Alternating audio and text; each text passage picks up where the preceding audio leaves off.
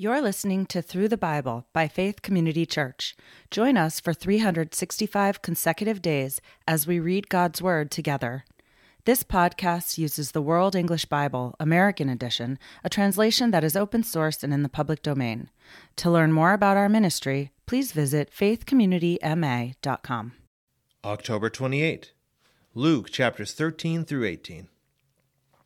Now there were some present at the same time who told him about the Galileans whose blood Pilate had mixed with their sacrifices. Jesus answered them, "Do you think that these Galileans were worse sinners than all the other Galileans because they suffered such things? I tell you no. But unless you repent, you will all perish in the same way. Or those 18 on whom the tower in Siloam fell and killed them. Do you think that they were worse offenders than all the men who dwell in Jerusalem? I tell you, no, but unless you repent, you will all perish in the same way." He spoke this parable. A certain man had a fig tree planted in his vineyard, and he came seeking fruit on it and found none. He said to the vine dresser, "Behold, these 3 years I have come looking for fruit on this fig tree and found none. Cut it down. Why does it waste the soil?" He answered, "Lord, leave it alone this year also, unless I dig around it and fertilize it. If it bears fruit, fine, but if not, after that you can cut it down." He was teaching in one of the synagogues on the Sabbath day. Behold, there was a woman who had a spirit of infirmity 18 years. She was bent over and could in no way straighten herself up. When Jesus saw her, he called her and said to her, "Woman, you are freed from your infirmity." He laid his hands on her, and immediately she stood up straight and glorified God. The ruler of the synagogue, being indignant because Jesus had healed on the Sabbath, said to the multitude, "There are 6 days in which men ought to work. Therefore come on those days and be healed, and not on the Sabbath day." Therefore the Lord answered him, "You hypocrites! Doesn't each one of you free his ox or his donkey from the stall on the Sabbath and lead him away to water? Ought not this woman, being a daughter of Abraham, whom Satan had bound 18 long years, be freed from this bondage on the Sabbath day?" As he said these things, all his adversaries were disappointed, and all the multitudes rejoiced for all the glorious things that were done by him. He said, "What is God's kingdom like? To what shall I compare it? It is like a grain of a mustard seed, which a man took and put in his own garden. It grew and became a large tree, and the birds of the sky live in its branches." Again he said, "To what shall I compare God's kingdom? It is like yeast, which a woman took and hid in 3 measures of flour until it was all leavened." He went on his way through cities and villages, teaching and traveling on to Jerusalem. One said to him, "Lord, are they few who are saved?" He said to them, "Strive to enter in by the narrow door, for many, I tell you, will seek to enter in and will not be able. When once the master of the house has risen up and shut his door, and you begin to stand outside and knock at the door, saying, 'Lord, Lord, open to us,' then he will answer and tell you, 'I don't know you or where you come from.' Then you will begin to say, 'We ate and drank in your presence, and you taught in our streets.' He will say, 'I tell you, I don't know where you come from. Depart from me, all you workers of iniquity.' There will be weeping and gnashing of teeth when you see Abraham, Isaac, Jacob, and the prophets in God's kingdom, and yourselves being thrown outside. They will come from the east, west, north, and south, and will sit down in God's kingdom. Behold, there are some who are last who will be first, and there are some who are first who will be last." On that same day, some Pharisees came, saying to him, "Get out of here and go away, for Herod wants to kill you." He said to them, "Go and tell that fox, behold, I cast out demons and perform curses today and tomorrow, and on the 3rd day I complete my mission. Nevertheless, I must go on my way today and tomorrow and the next day, for it can't be that a prophet would perish outside of Jerusalem. Jerusalem, Jerusalem, you who kills the prophets and stones those who are sent to her. How often I wanted to gather your children together like a hen gathers her own brood under her wings, and you refused. Behold, your house is left to you desolate. I tell you, you will not see me until you say, 'Blessed is he who comes in the name of the Lord.'" Luke chapter 14. When he went into the house of one of the rulers of the Pharisees on the Sabbath to eat bread, they were watching him. Behold, a certain man who had dropsy was in front of him. Jesus answering spoke to the lawyers and said, "Is it lawful to heal on the Sabbath?" But they were silent. He took him and healed him and let him go. He answered them, "Which of you, if your son or an ox fell into a well, wouldn't immediately pull him out on a Sabbath day?" They couldn't answer him regarding these things. He spoke a parable to those who were invited, when he noticed how they chose the best seats, and said to them, "When you are invited by anyone to a wedding feast, don't sit in the best seat, since perhaps someone more honorable than you might be invited, and he who invited both of you would come and tell you, 'Make room for this person.' Then you would begin with shame to take the lowest place. But when you are invited, go and sit in the lowest place, so that when he who invited you comes, he may tell you, 'Friend, move up higher.' Then you will be honored in the presence of all who sit at the table with you. For everyone who exalts himself will be humbled, and whoever humbles himself will be exalted." He also said to the one who had invited him, "When you make a dinner or a supper, don't call your friends, nor your brothers, nor your kinsmen, nor rich neighbors, perhaps they might also return the favor and pay you back. But when you make a feast, ask the poor, the maimed, the lame, or the blind, and you will be blessed, because they don't have the resources to repay you. For you will be repaid in the resurrection of the righteous." When one of those who sat at the table with him heard these things, he said to him, "Blessed is he who will feast in God's kingdom."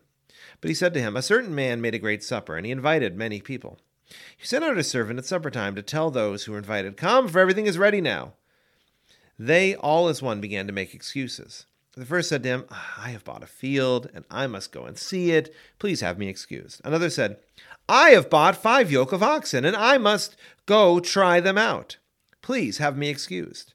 Another said, 'I have married a wife, and therefore I can't come.'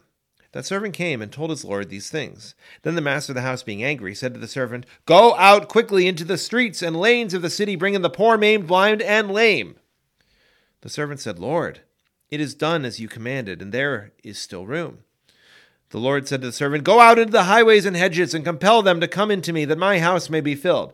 For I tell you that none of those men who were invited will taste my supper.' Now great multitudes were going with him.